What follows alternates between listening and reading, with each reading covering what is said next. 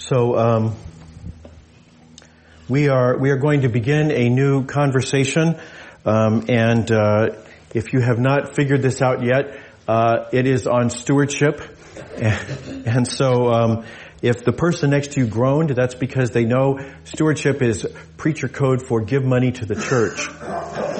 And so we'll be talking about that, not today. We'll talk about that in the next couple of weeks. Today I want to actually talk about stewardship, because stewardship is a bigger idea than simply giving money to the church. So the next week and the week after that, it's going to be a short series too, because I'd like you to keep coming. So the next 2 weeks are going to be about actually giving money to the church, whether you should or shouldn't. And there are actually some reasons why you might not want to give money to the church, and so we'll cover those. But today I want to talk actually about stewardship. The idea of stewardship is the idea that everything we have comes from God, and we are God's managers. So our money, our house, our 401k, the car in the garage, everything we've got, all the tangible property we have is from God, and we manage it for God as God's stewards. People don't have stewards anymore, but we've often got money managers.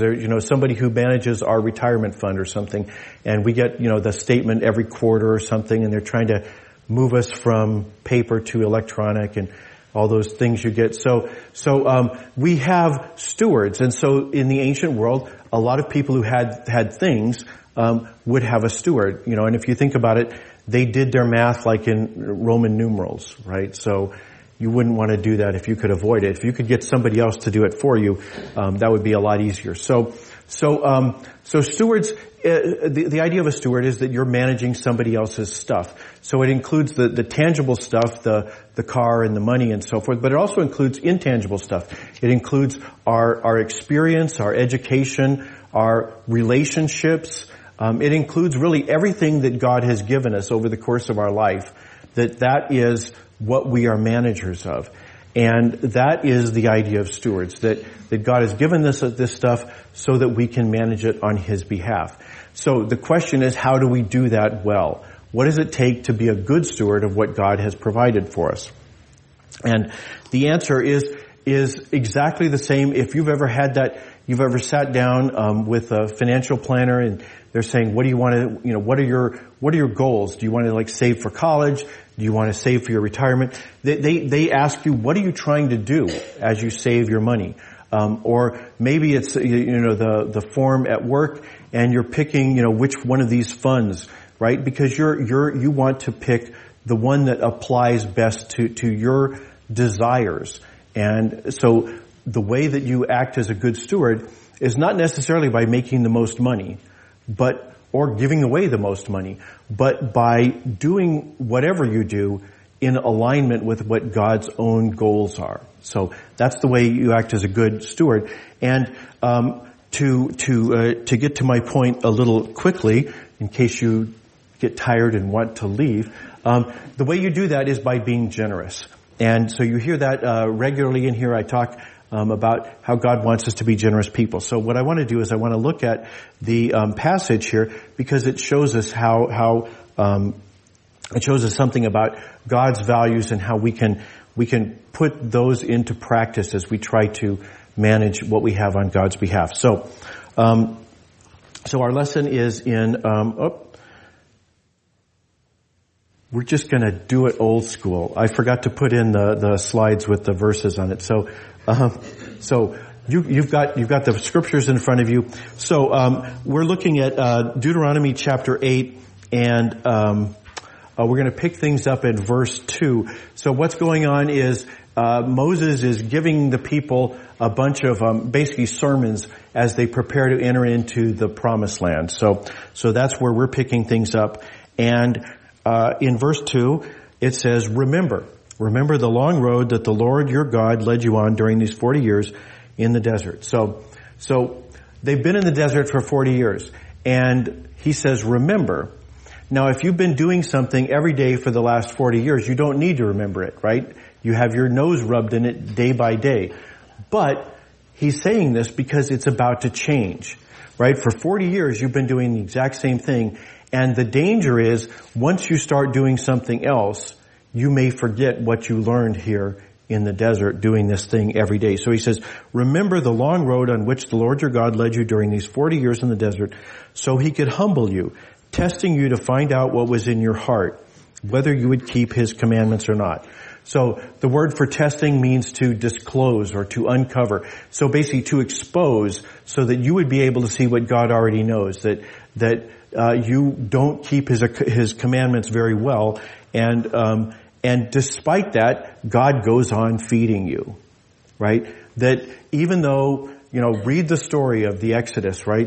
The people of God were not exemplars of obedient children. They did all kinds of things, starting with making golden calves and working down from there. So they were not obedient, and yet God continued to supply manna to them during the desert. So he humbled them so that they would learn that I'm really not all that, but God is. Even though I'm not what I would like to be, even though I don't do the things I'd like to do, I have a God who supplies my needs anyway. So he humbled you by making you hungry and then feeding you the manna that neither you nor your ancestors had ever experienced, so he could teach you that people don't live on bread alone. No, they live based on what the Lord says. So in older translations, you might remember it says but every word that comes from the mouth of God. So the idea there is that God has taught them over the course of this 40 years of is there going to be manna this morning? Oh, good, there is. Just like God said there would be. So over 40 years of going through that process, they have learned that God is dependable. They've learned not to worry about the manna, but to worry about the God who supplies the manna. So God speaks speaks things into existence. The manna arrives because God says so. And so he has been teaching them over 40 years in the desert, trust God, not the food.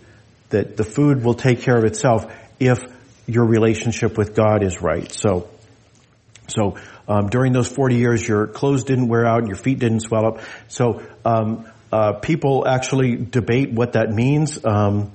Did the clothes change size as people grew, or there's questions about that. But whatever else it means God supplied for their needs, not just the need for food, but all the other needs they had as they walked around for 40 years in the desert.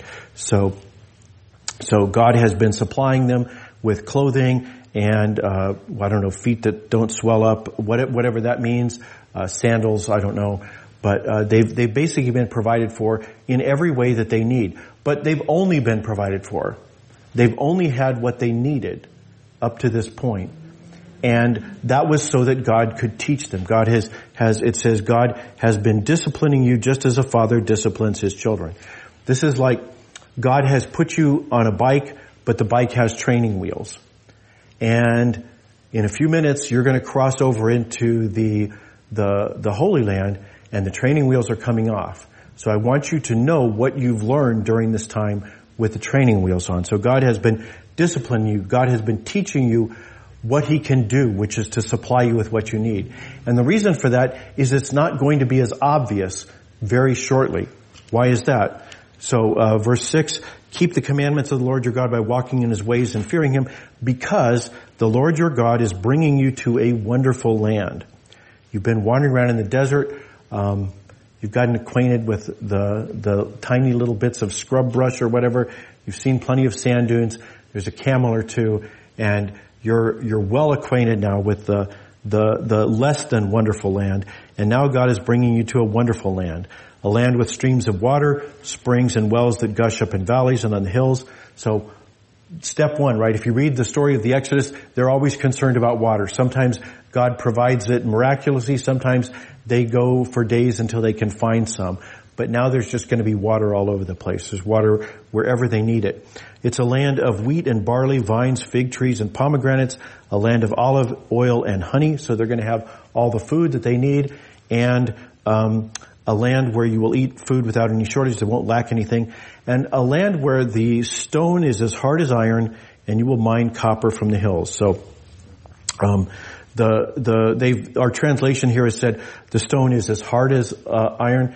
It actually says the stone is iron, And so we don't know exactly what that means. Maybe it means there was iron ore that they could use to make implements or whatever. We don't think about this stuff, right? But imagine it's 1000 BC or 1200 BC, and iron is a rare commodity, and God is saying there's going to be iron there, there's going to be copper, there's going to be the things that your very primitive manufacturing sector needs in order to make plows or whatever. So everything you need is going to be there: the water, the food, and the other things that are necessary, copper and iron and so forth.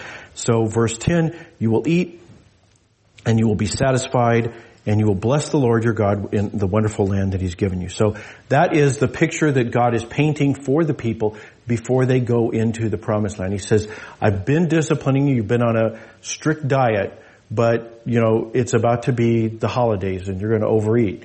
And when you do, I want you to remember, where does the food come from? It doesn't come from the land you're in. It comes from the God who provides you that land. It comes from God. You do not live by the bread, but by the word of God that speaks it into being. So that is the lesson God wants them to remember. And so the other thing God wants them to do, in verse 6, He says, keep the commandments. So He said to do two things: remember and keep. Keep the commandments. Now, for us as Christians, that means something different than it did for them. For them, it meant to be a part of the system of law that is all through the first five books of the Hebrew Scriptures, and it would have included the tithe. So they would have included a tithe. Actually, there was like 3 different tithes that they would use to fund the things of the society, the religious infrastructure and everything else. So it would have included all those things. But we are not under the law. We believe as Christians that Jesus fulfilled the law, and in its place, Jesus gave us a new commandment, the law of love, to love God and to love our neighbor. So we're not required to tithe. So as we look at this is not an instruction to us saying you have to give, and I know preachers sometimes tell you this, that you need to give 10% to the church. That's not a requirement for us. But what is the second half of this? It says, keep the commandments of the Lord, right? So in our case, the law of love. Keep the commandments of the Lord by walking in His ways and fearing Him. Acting like God does. Doing what God wants done. So walking in His ways. And this brings us back to the idea of stewardship. The way that we manage the portfolio God has given us is by walking in His ways, by doing the things with it that God wants done. So to mirror His values. And so what do we see? We see God as a God who does not run out, right? He's not like, all right, I put you on this diet in the desert because there's only so much to go around. He says, no, there's a whole lot more. This is a temporary thing. This discipline, it's only temporary because I've got even more in store for you. God is not going to run out. God's not concerned about getting a return on investment. God gives lavishly, and He's about to give even more lavishly. So the first thing we can see is that God wants us to be, if we want to be like God, we should be generous. We should say there's more where that came from, that we don't have to worry about, what happens when it's all gone, because we have learned that we do not live by bread alone, but by the God who provides the bread, the God who speaks the bread into being. So walk in God's ways and be generous. So that is why we are called to be generous people. Now, I told you that next week and the week after that we're going to talk about being generous to the things that God is doing in this church, and we will. But in the meantime, what I want to recognize is a lot of people have had that sermon where the pastor says you have to give 10% of what you got. That's the tithe, and it was never repealed. It's the one part of the law Jesus forgot to fulfill. So I understand sometimes there have been abuses in churches where people have tried to leverage you to give to the church. And so I want to reassure you of that. But I will also say this: don't use the way churches sometimes act as an excuse to be greedy. Be a generous person. And if you don't trust the church, if you have been damaged by a church, if a church has hurt you, don't give to the church, but be a generous person. And there's all kinds of ways you can do that. there's been a war going on in Ukraine for the last year and a half. There's wars all over the world. There's all kinds of ways you can give to support relief agencies internationally or right here in our community. You remember a couple of weeks ago we got that plaque from Alan Budal and Lutheran Social Services because we've been trying to address food needs here in our own community. There's all kinds of ways you can give to people here or abroad, big problems, small problems. You can give, any way you want. You can endow a scholarship. You can go on, Give, Send, Go and see, these odd little problems that people have, but they're big problems to them. And you can give generously there. So there's no reason not to be a generous person, no matter however churches have treated you in the past. So be a generous person. The other thing is, as you think about this, to remember that God is not going to run out. We're called to walk in God's ways, but we're also called to remember that God has provided, we're here today. God has provided our needs to get us this far. And if there have been tough patches, if there's been lean times, to remember that God sometimes disciplines us. That doesn't mean God's about to run out. It simply means that God has His purposes. And hopefully we've learned that we don't live by bread alone, but by the God who provides it. So remember and walk in God's ways. And I just want to close with this. I want you to imagine what it would be like if Christians leaned into this. If we really took it seriously that God wants us to walk in His ways, to be generous people. Imagine conversations that went like this. Those Christians, I disagree with them about sexuality. They're a bunch of haters, but they're so generous. Or those Christians, they're anti-science. They believe weird things about, 7 days of creation and no dinosaurs. But, they gave a lot of money to support this thing that's going on in my kid's school.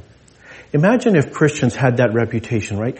Imagine if despite whatever people think about Christians, the one thing that they could be sure of is that Christians are generous people. That's what God invites us to do, to walk in His ways so that people would know, if they don't know anything else about God, they would know that God can be trusted to provide what they need. Not sparingly, but generously. Let's be that kind of church. Let's pray. Father in heaven, help us to remember the ways that You have blessed us so that we can be like the people in this reading, that we can have enough and be satisfied and bless You for it. Help us to remember Your goodness to us.